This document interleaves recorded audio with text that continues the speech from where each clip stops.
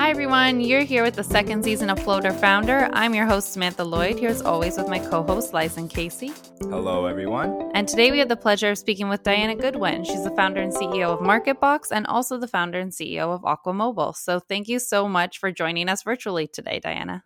Thanks for having me. I'm happy to be here.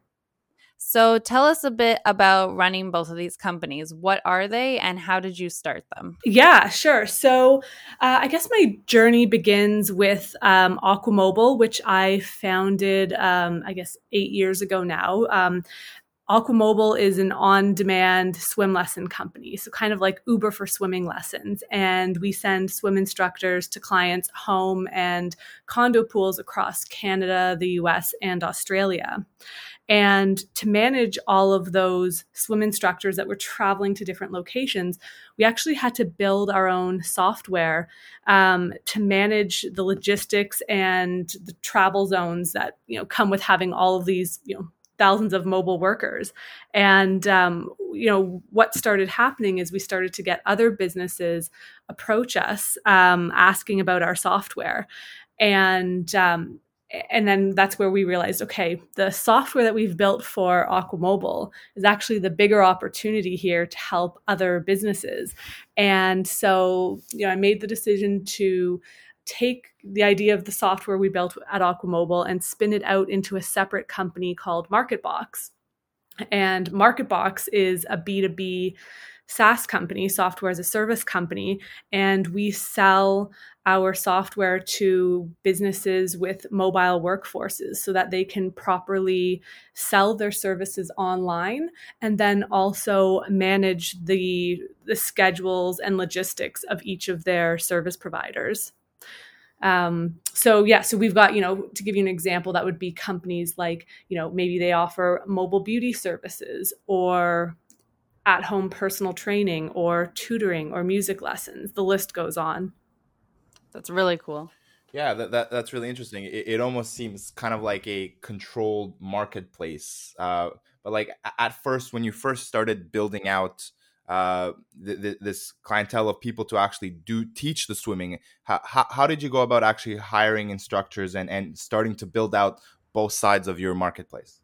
Yeah, that's a good question. It's always like the chicken and egg. What do you do first? So we actually, when we were recruiting our swim instructors, we would put them through like a multi-step process. So we'd go and try and recruit off, the college and university pages, through Craigslist to see, who are the swim instructors that can come and work for us. And they'd fill out an application and then we'd do a video interview with them to make sure that like they can answer the questions. So they truly do have the skills. And also it's not just like the hard skills in terms of being able to teach someone how to swim, but also those in-person skills.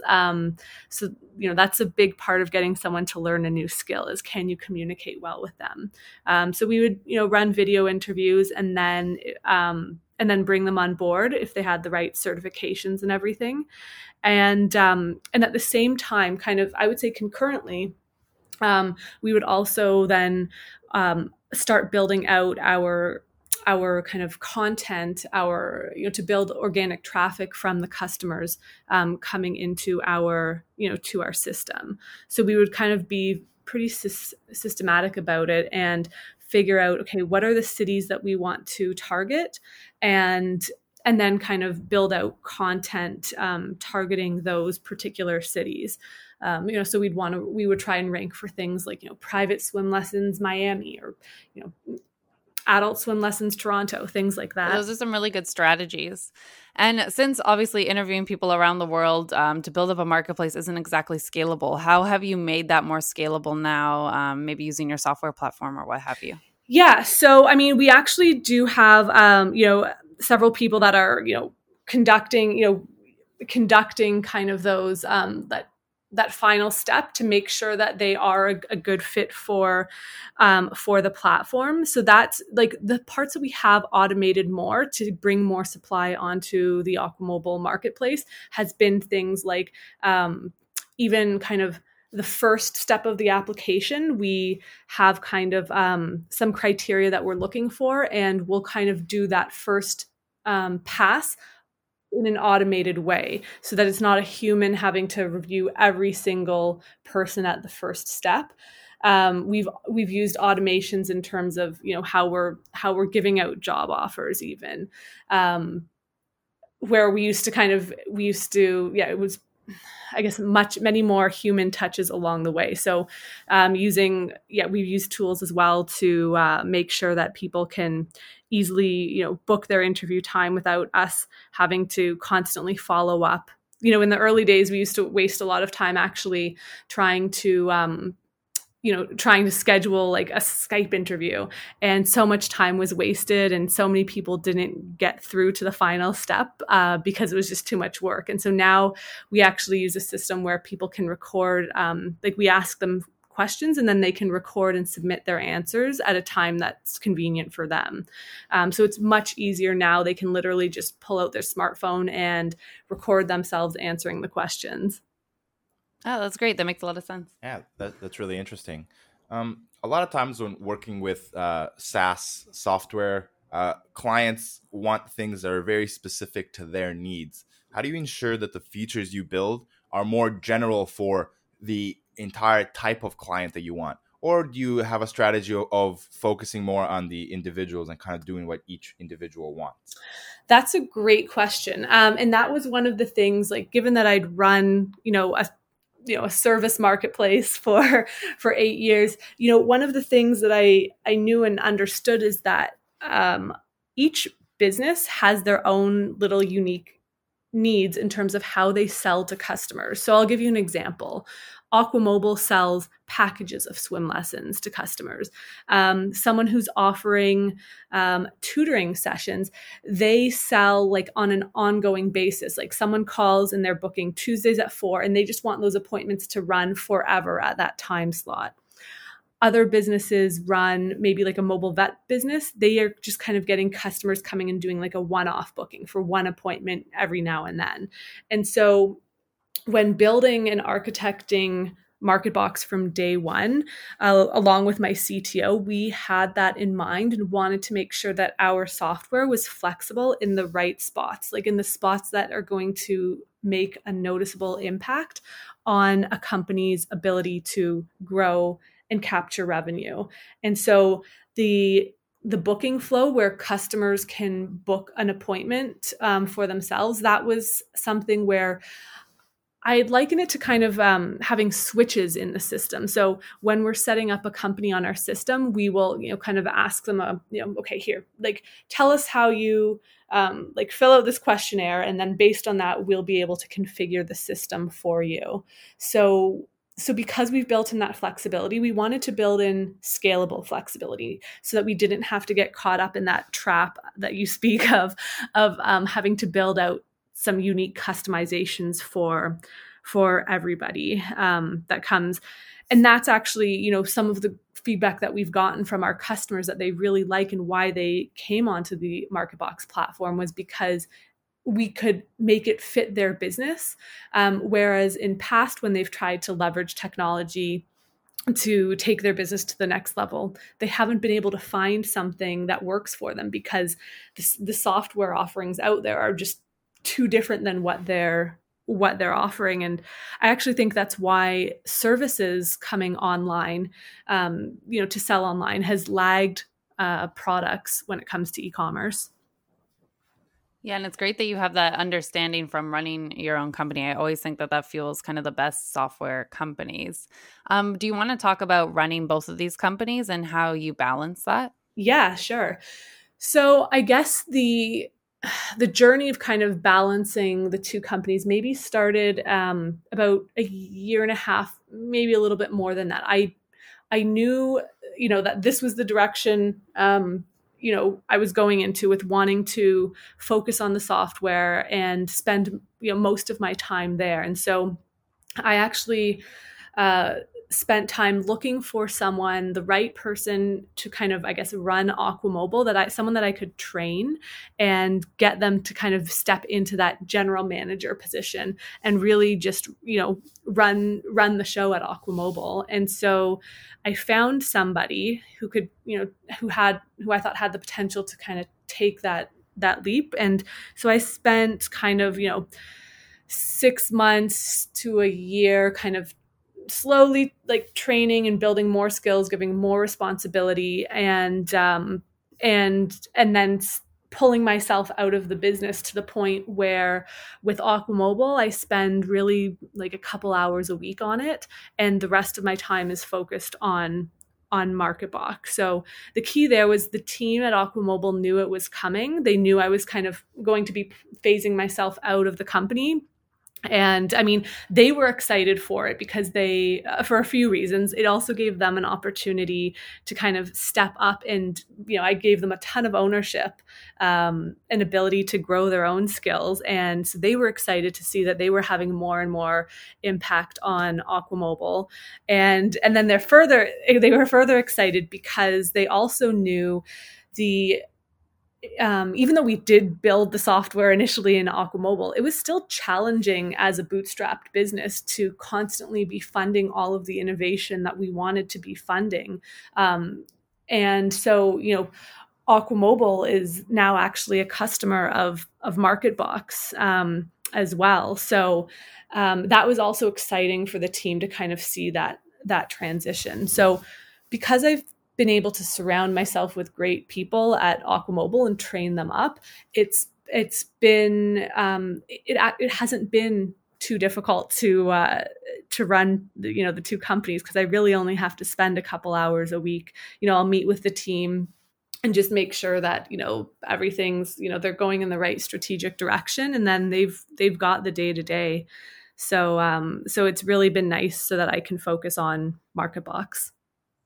Yeah, that's really cool. And yeah, so can you talk a little more about your hiring practices and kind of like what tips and strategies you have to make sure that you're hiring employees that have that passion for your business and not just, like the paycheck? Yeah, well, hiring is always one of those things. I feel like it's an ongoing learning thing. I've made in the past my fair share of hiring mistakes. But I think, what I look for, no matter kind of what type of hire or company is, looking for someone that, they have to have that passion. If they're not passionate about it, then it doesn't matter if they've got the right skill set, they're going to not be performing at their most optimum. So I do look for someone who understands the business and is passionate about what we're doing. I also look for someone, what matters more as opposed to, having the skill set from day one, is somebody with that ability, that growth mindset, who likes a challenge and wants to grow and develop themselves. And also has, so that's kind of one thing. And then the other thing is then looking for people who can adapt to different situations.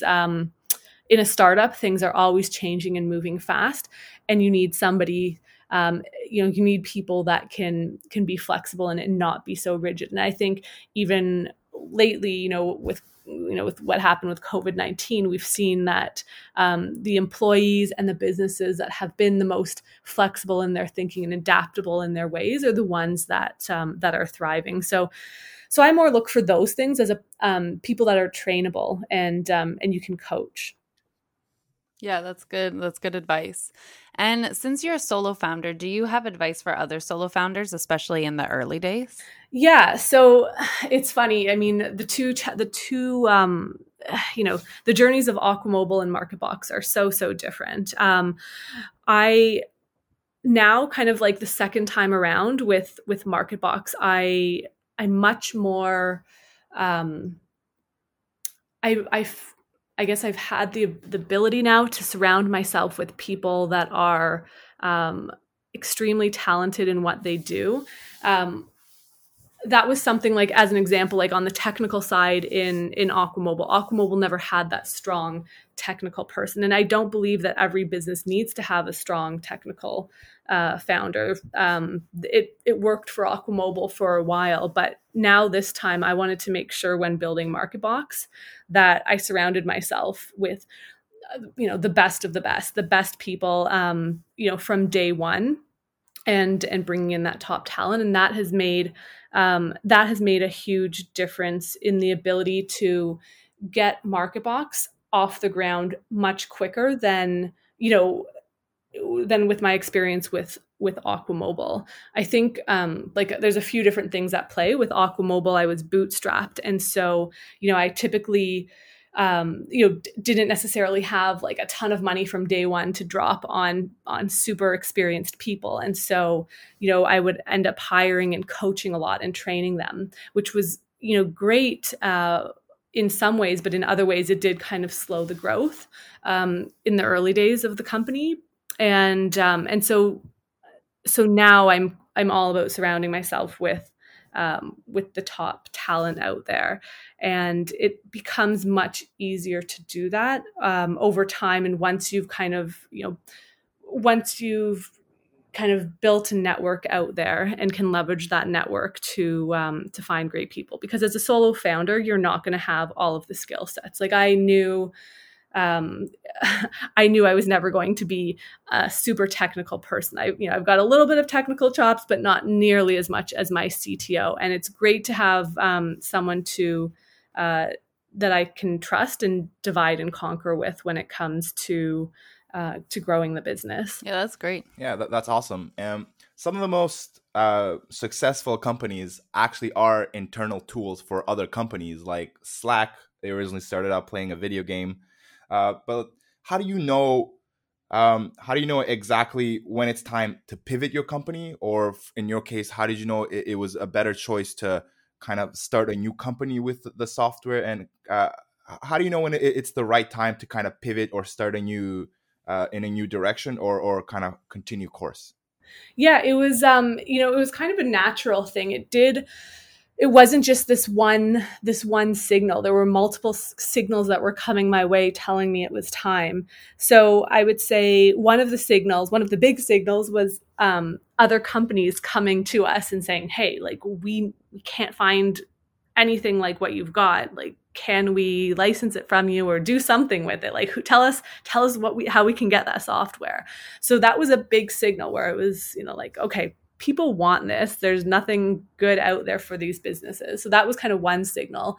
And then internally for myself, kind of the last couple of years, of running Aqua Mobile before I had started MarketBox, I personally was feeling